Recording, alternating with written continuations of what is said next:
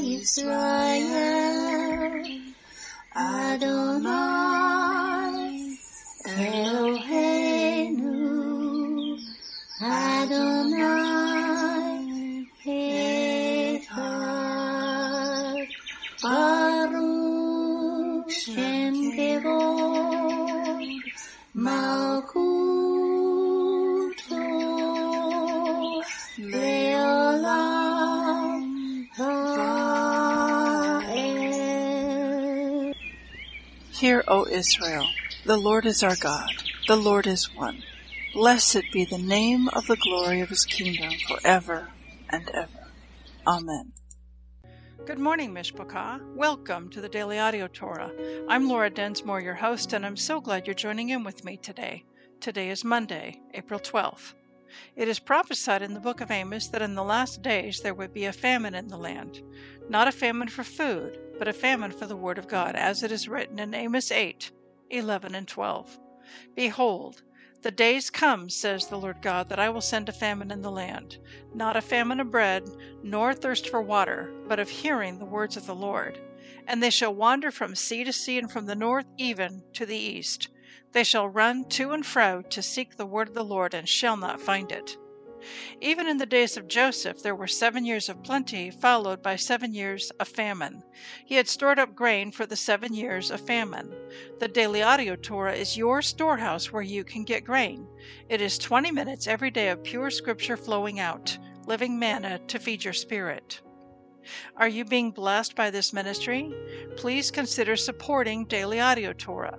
You can make a one-time or a recurring donation by going to dailyaudiotorah.com and then click on the Give pick on the navigation menu. You can then make a secure online donation there. Thank you for your prayers, and thank you for your support. Now let's continue our journey through the entire Bible in 1 year. This week we are reading from the Israel Bible for the Hebrew Scriptures and from the King James for the Brit Hadashah. Today we continue the Torah portion, Tazria, and it means she conceives. Leviticus 13:1-20. Hashem spoke to Moses and Aaron, saying, when a person has on the skin of his body a swelling, a rash, or a discoloration, and it develops into a scaly affection on the skin of his body, it shall be reported to Aaron the Kohen or to one of his sons, the Kohanim. The Kohen shall examine the affection on the skin of his body. If hair in the affected patch has turned white, and the affection appears to be deeper than the skin of his body, it is a leprous affection. When the Kohen sees it, he shall pronounce him unclean. But if it is a white discoloration on the skin of his body which does not appear to be deeper than the skin, and the hair in it has not turned white, the Kohen shall isolate the affected person for 7 days. On the 7th day the Kohen shall examine him, and if the affection has remained unchanged in color, and the disease has not spread on the skin, the Kohen shall isolate him for another 7 days. On the 7th day the Kohen shall examine him again. If the affection has faded and has not spread on the skin, the Kohen shall pronounce him clean. It is a rash. He shall wash his clothes, and he shall be clean. But if the rash should spread on the skin after he has presented himself to the Kohen and been pronounced clean, he shall present himself again to the Kohen. And if the Kohen sees that the rash has spread on the skin, the Kohen shall pronounce him unclean. It is leprosy. When a person has a scaly affection, it shall be reported to the Kohen. If the Kohen finds on the skin a white swelling which has turned some hair white, with a patch of undiscolored flesh in the swelling, it is chronic leprosy on the skin of his body, and the Kohen shall pronounce him unclean. He need not isolate him, for he is unclean. If the eruption spreads out over the skin so that it covers all the skin of the affected person from head to foot, wherever the Kohen can see, if the Kohen sees that the eruption has covered the whole body, he shall pronounce the affected person clean. He is clean, for he has turned all white. But as soon as undiscolored flesh appears in it, he shall be unclean. When the Kohen sees the undiscolored flesh, he shall pronounce him unclean. The undiscolored flesh is unclean. It is leprosy. But if the undiscolored flesh again turns white, he shall come to the Kohen, and the Kohen shall examine him. If the affection has turned white, the Kohen shall pronounce the affected person clean. He is clean. When an inflammation appears on the skin of one's body and it heals, and a white swelling or a white discoloration streaked with red develops where the inflammation was, he shall present himself to the Kohen. If the Kohen finds that it appears lower than the rest of the skin, and that the hair in it has turned white, the Kohen shall pronounce him unclean. It is a leprous affection that has broken out in the inflammation. Joshua 5:1-7:15. When all the kings of the Amorites on the western side of the Jordan, and all the kings of the Canaanites near the sea, heard how Hashem had dried up the waters of the Jordan for the sake of the Israelites until they crossed over, they lost heart, and no spirit was left in them because of the Israelites. At that time Hashem said to Joshua, "Make flint knives and proceed with a second circumcision of the Israelites." So Joshua had flint knives made, and the Israelites were circumcised at Gibeath Haraloth. This is the reason why Joshua had the circumcision performed.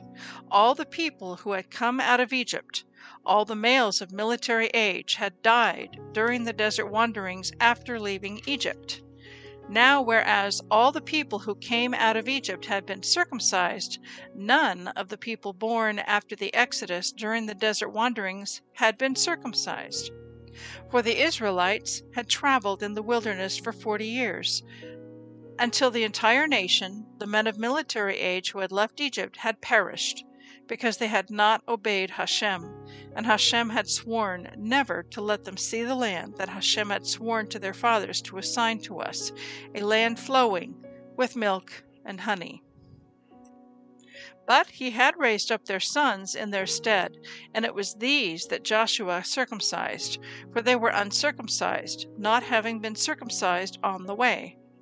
After the circumcising of the whole nation was completed, they remained where they were in the camp until they recovered. And Hashem said to Joshua, "Today I have rolled away from you the disgrace of Egypt." So that place was called Gilgal, as it is still today. Encamped at Gilgal in the steppes of Jericho, the Israelites offered the Pesach sacrifice on the 14th day of the month toward evening. On the day after the Pesach offering, on that very day, they ate of the produce of the country, unleavened bread and parched grain. On that same day, when they ate of the produce of the land, the manna ceased.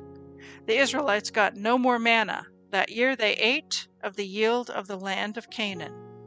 Once, when Joshua was near Jericho, he looked up and saw a man standing before him, drawn sword in hand. Joshua went up to him and asked him, "Are you one of us, or of our enemies?" He replied, "No, I am captain of Hashem's host.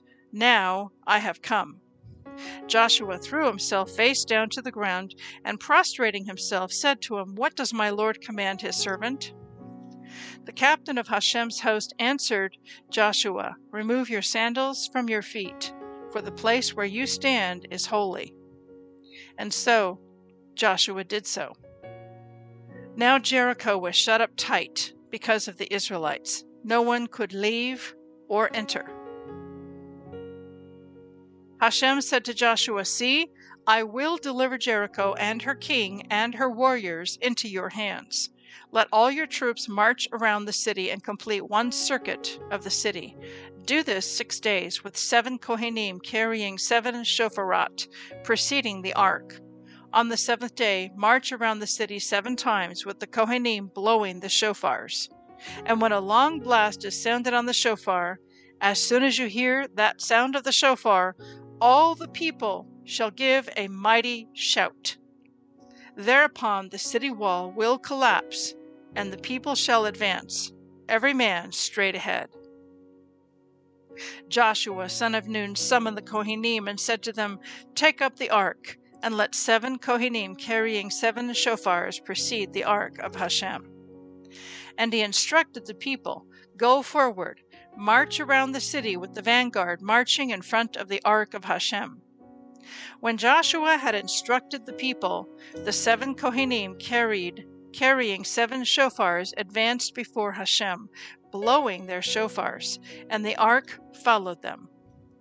The vanguard marched in front of the Kohanim who were blowing the shofars, and the rear guard marched behind the ark with the shofars sounding all the time. But Joshua's orders to the rest of the people were, "Do not shout, do not let your voices be heard, and do not let a sound issue from your lips until the moment that I command you, shout. Then you shall shout." So he had the ark of Hashem go around the city and complete 1 circuit. Then they returned to camp and spent the night in camp. Joshua rose early the next day, and the Kohanim took up the ark of Hashem, while the 7 Kohanim bearing the 7 shofars marched in front of the ark of Hashem, blowing the shofars as they marched. The vanguard marched in front of them, and the rear guard marched behind the ark of Hashem, with the shofars sounding all the time. And so they marched around the city once on the 2nd day and returned to camp. They did this 6 days. On the 7th day they rose at daybreak and marched around the city in the same manner 7 times, and that was the only day that they marched around the city 7 times. On the 7th round, as the Kohanim blew the shofars, Joshua commanded the people, "Shout, for Hashem has given you the city." The city and everything in it are to be proscribed for Hashem. Only Rahab the harlot is to be spared, and all who are with her in the house, because she hid the messengers we sent. But you must beware of all that which is proscribed, or else you will be proscribed. If you take anything from that which is proscribed, you will cause the camp of Israel to be proscribed. You will bring calamity upon it. All the silver and gold and objects of copper and iron are consecrated to Hashem. They must go into the treasury of Hashem. So the people shouted when the shofars were sounded. When the people heard the sound of the shofars, the people raised a mighty shout, and the wall collapsed. The people rushed into the city, every man in front of him, and they captured the city. They exterminated everything in the city with the sword, men and women, young and old, ox and sheep and donkey. But Joshua bade the 2 men who had spied out the land, "Go into the harlot's house and bring out the woman and all that belonged to her as you swore to her." So the young spies went in and brought out Rahab, her father and her mother, her brothers, and all that belonged to her. They brought out her whole family and left them outside the camp of Israel. They burned down the city and everything in it, but the silver and gold and the objects of copper and iron were deposited in the treasury of the house of Hashem. Only Rahab the harlot and her father's family were spared by Joshua, along with all that belonged to her, and she dwelt among the Israelites, as is still the case, for she had hidden the messengers that Joshua sent to spy out Jericho. At that time Joshua pronounced this oath, "Cursed of Hashem be the man who shall undertake to fortify this city of Jericho. He shall lay its foundations at the cost of his firstborn, and set up its gates at the cost of his youngest." Hashem was with Joshua, and his fame spread throughout the land. The Israelites, however, violated the proscription. Achan, son of Carmi, son of Zabdi, son of Zerach, of the tribe of Yehudah, took of that which was proscribed, and Hashem was incensed with the Israelites. Joshua sent men from Jericho to Ai, which lies close to Beit Haven, east of Bet El, with orders to go up and spy out the country. So the men went up and spied out Ai. They returned to Joshua and reported to him, "Not all the troops need go up. Let 2,000 or 3,000 men go and attack Ai. Do not trouble all the troops to go up there, for the people there are few." So about 3,000 of the troops marched up there, but they were routed by the men of Ai. The men of Ai killed about 36 of them, pursuing them outside the gate as far as Shebarim, and cutting them down along the descent. And the heart of the troops sank in utter dismay.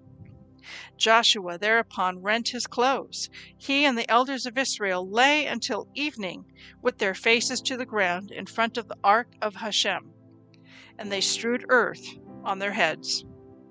"Ah, Hashem," cried Joshua, "why did you lead this people across the Jordan only to deliver us into the hands of the Amorites to be destroyed by them? If only we had been content to remain on the other side of the Jordan. O Hashem, what can I say after Israel has turned tail before its enemies? When the Canaanites and all the inhabitants of the land hear of this, they will turn upon us and wipe out our very name from the earth. And what will you do about your great name?" But Hashem answered Joshua, "Arise, why do you lie prostrate? Israel has sinned. They have broken the covenant by which I bound them. They have taken of the proscribed and put it in their vessels. They have stolen. They have broken faith. Therefore, the Israelites will not be able to hold their ground against their enemies. They will have to turn tail before their enemies, for they have become proscribed. I will not be with you any more unless you root out from among you what is proscribed. Go and purify the people. Order them, purify yourselves for tomorrow. For thus says Hashem, the God of Israel, something proscribed is in your midst, O Israel, and you will not be able to stand up to your enemies until you have purged the proscribed from among you. Tomorrow morning you shall present yourselves by tribes. Whichever tribe Hashem indicates shall come forward by clans. The clan that Hashem indicates shall come forward by ancestral houses, and the ancestral house that Hashem indicates shall come forward man by man. Then he who is indicated for proscription and all that is his shall be put to the fire, because he broke the covenant of Hashem and because he committed an outrage in Israel." Luke 15:1-32. Then drew near to him Yeshua all the publicans and sinners for him to hear. And the Pharisees and the scribes murmured, saying, "This man receives sinners and eats with them." And he spoke this parable to them, saying, "What man of you, having 100 sheep, if he lose one of them, does not leave the 99 in the wilderness and go after that which is lost, until he find it? And when he has found it, he lays it on his shoulders, rejoicing. And when he comes home, he calls together his friends and neighbors, saying to them, 'Rejoice with me, for I have found my sheep which was lost.' I say to you that likewise joy shall be in heaven over one sinner that repents, more than over 99 just persons which need no repentance. Either what woman, having 10 pieces of silver, if she lose one piece, does not light a candle and sweep the house and seek diligently till she find it? And when she has found it, she calls her friends and her neighbors together, saying, 'Rejoice with me, for I have found the piece which I had lost.'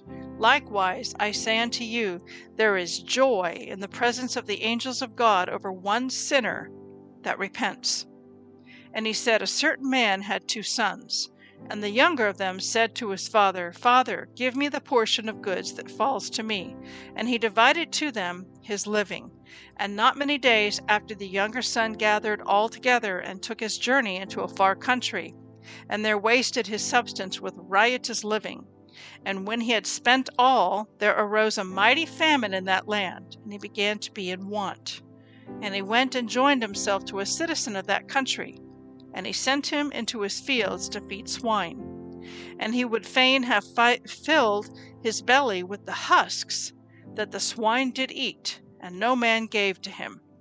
And when he came to himself, he said, 'How many hired servants of my father's have bread enough and to spare, and I perish with hunger? I will arise and go to my father, and will say to him, Father, I have sinned against heaven and before you, and am no more worthy to be called your son. Make me as one of your hired servants.' And he arose and came to his father. But when he was yet a great way off, his father saw him and had compassion, and ran and fell on his neck and kissed him. And the son said to him, Father, I have sinned against heaven and in your sight, and am no more worthy to be called your son. But the father said to his servants, Bring forth the best robe, and put it on him, and put a ring in his hand, and shoes on his feet. And bring hither the fatted calf, and kill it, and let us eat, and be merry. For this is my son, who was dead, and is alive again. He was lost, and is found. And they began to be merry. Now his elder son was in the field. And as he came and drew nigh to the house, he heard music and dancing. And he called one of the servants and asked what these things meant. And he said to him, Your brother is come, and your father has killed the fatted calf, because he has received him safe and sound. And he was angry, and would not go in. Therefore came his father out and entreated him. And he answering said to his father, Lo, these many years do I serve you, neither transgressed I at any time your commandment. And yet you never gave me a kid that I might make merry with my friends. But as soon as this your son was come, which has devoured your living with harlots, you have killed for him the fatted calf. And he said to him, Son, you are ever with me, and all that I have is yours. It was meet that we should make merry and be glad, for this your brother was dead, and is alive again, and was lost, and is now found. Psalm 81, 1-16. Sing aloud unto God our strength. Make a joyful noise unto the God of Jacob. Take a psalm and bring hither the timbrel, the pleasant harp with the psaltery. Blow up the trumpet in the new moon, in the time appointed, on our solemn feast day. For this was a statute for Israel, and a law of the God of Jacob. This he ordained in Joseph for a testimony, when he went out through the land of Egypt, where I heard a language that I understood not. I removed his shoulder from the burden. His hands were delivered from the pots. You called in trouble, and I delivered you. I answered you in the secret place of thunder. I proved you at the waters of Meribah. Selah. Hear, O my people, and I will testify to you. O Israel, if you will hearken to me, there shall no strange god be in you, neither shall you worship any strange god. I am the Lord your God, which brought you out of the land of Egypt. Open your mouth wide, and I will fill it. But my people would not hearken to my voice, and Israel would have none of me. So I gave them up unto their own heart's lust, and they walked in their own counsels. Oh, that my people had hearkened to me, and Israel had walked in my ways. I should soon have subdued their enemies, and turned my hand against their adversaries. The haters of the Lord should have submitted themselves to him, but their time should have endured forever. He should have fed them also with the finest of the wheat, and with honey out of the rock should I have satisfied you. Proverbs 13:1. A wise son hears his father's instruction, but a scorner hears not rebuke. I want to speak to you today from our reading in the book of Joshua. And let's start with Joshua chapter 5, verse 15. And to give you a little bit of context, Joshua has just met up with the Lord of hosts. And he asks him, well, who are you? Are you one of us, or are you one of our enemies? And the Lord of hosts, no, he says this, no, I am captain of the Lord's host. Now I have come. Yahweh Sabaoth is the name of the Lord of hosts. Joshua threw himself face down to the ground, and prostrating himself said to him, What does my Lord command his servant? So basically, he's the commander-in-chief of the army. You could say he is like the top brass, the chief general of the entire army. Verse 15, the captain of Hashem's host, the Lord of hosts, answers Joshua and said, Remove your sandals from your feet, for the place where you stand is holy. And Joshua did so. The Israel Bible commentary to this verse reads as follows. Joshua is told to remove his shoes because the place where he is standing is holy. This is reminiscent of the similar command given to Moses while standing at the burning bush on the mountain of God, Mount Sinai. But there is a critical difference. Unlike Sinai, which attained only temporary holiness, the place upon which Joshua is standing is eternally sacred. He is standing upon the ground of Eretz Israel. Continuing on in Joshua chapter 6, verse 1. Now Jericho was shut up tight because of the Israelites. No one could leave or enter. In other words, the city was in lockdown. It was a walled city with an ancient wall going around the city. No one was going in or going out. The Israel Bible commentary to this verse reads as follows. Archaeological finds of the past 150 years have granted significant understandings and insights into the world of the Bible, while also leaving us with many unanswered questions. In a 1983 interview, Israel's first chief of staff and renowned archaeologist Yigael Yadin addressed the limits of biblical archaeology. Describing this passage in Joshua about the miraculous nature of the tumbling walls of Jericho, Yadin stated the following. That's beyond the realm of archaeology, and I think it's beyond the realm of history as well. It's a matter of faith. The fact is that there was a city there, in my opinion, and it was conquered. There can be no doubt. According to many ancient Jewish philosophers, science and nature are not meant to validate our faith, nor is archaeology. However, they can serve as powerful tools in bolstering our faith to believe in the truth of God's Word in a more complete and complex fashion. Continuing on, so the instructions were to the people that they were to march around the walls of the city once each day for 6 days in a row, blowing the shofars, led by the priests who were leading them out with the ark. But on the seventh day that they were to march around the city 7 times, and then on the 7th time, after the shofars sounded, they were to all give a mighty shout, and then the walls of the city would come tumbling down. So in verse 15, chapter 6, verse 15, on the 7th day, they rose at daybreak and marched around the city in the same manner 7 times. And that was the only day that they marched around the city 7 times. The Israel Bible commentary to this verse reads as follows. On the 7th day, the children of Israel walk around Jericho 7 times. They blow the shofar or ram's horn, and then the walls miraculously fall, and they are able to take the city. The classical commentator Rashi notes that the 7th day of this process was Shabbat. This teaches us that war on behalf of defending the people in the land of Israel is permitted and required even on the peaceful and holy Sabbath. Even today, though we honor Shabbat and keep it holy, the state of Israel is required to protect itself 7 days a week.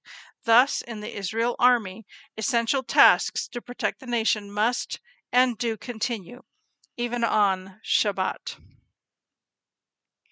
Let's now look at verse 20. So the people shouted when the shofars were sounded.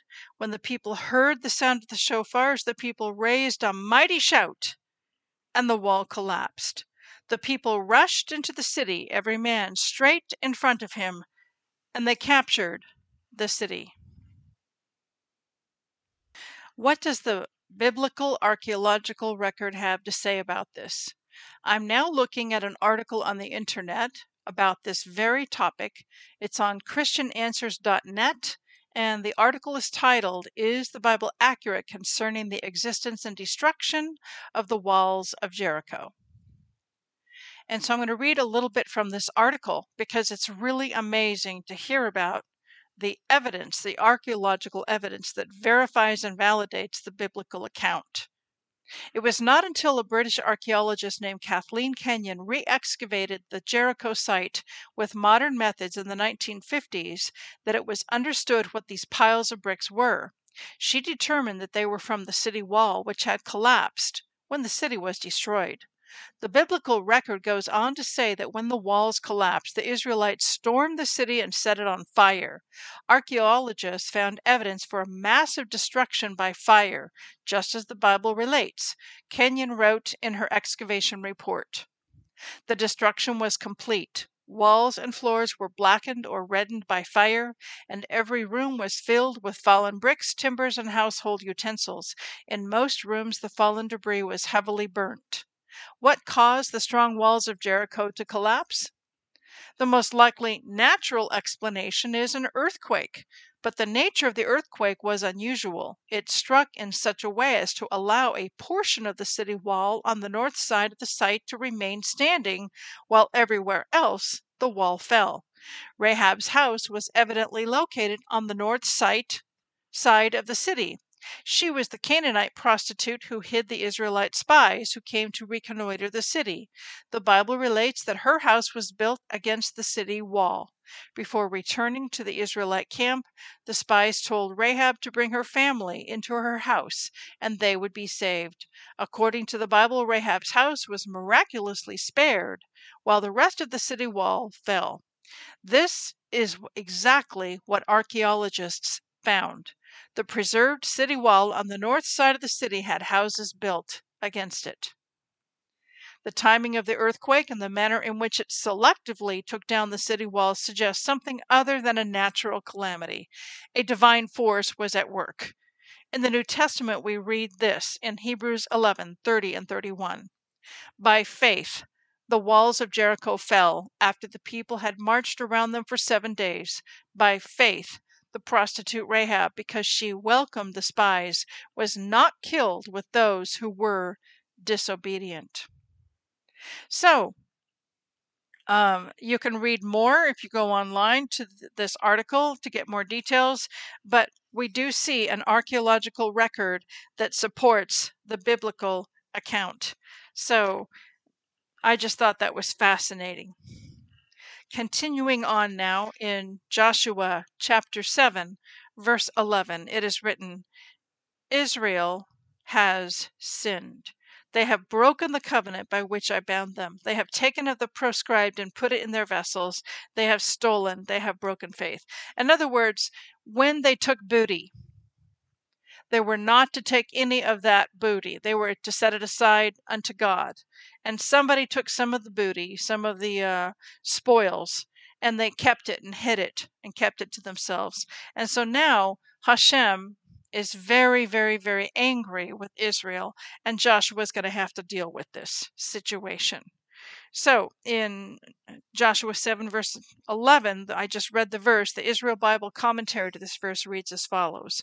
On the surface, it seems odd that Hashem would say that the people of Israel had sinned. Wasn't it only Achan, the one who stole items from Jericho, who sinned? The Malbim points out that this verse teaches the critical principle of collective responsibility. The children of Israel are not simply a collection of individuals. Rather, they are spiritually a united nation where the actions of one person impact the fate of all. Therefore, when they entered Eretz Israel, they became responsible for one another. This collective responsibility extends beyond simply avoiding negative things. All are also responsible for the positive welfare of their brothers and sisters, wherever they may be. Successfully meeting this collective responsibility is part of what makes the state of Israel great. Okay, we're going to stop there, and we'll see you tomorrow. Shalom.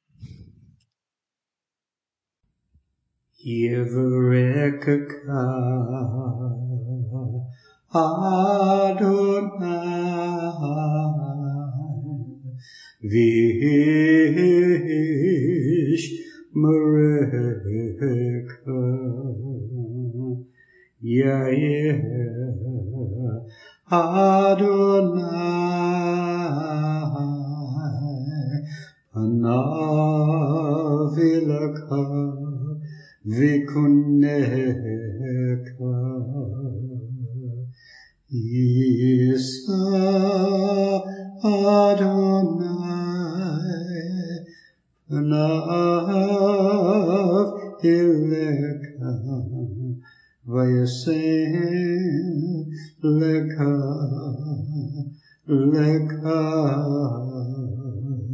shalom.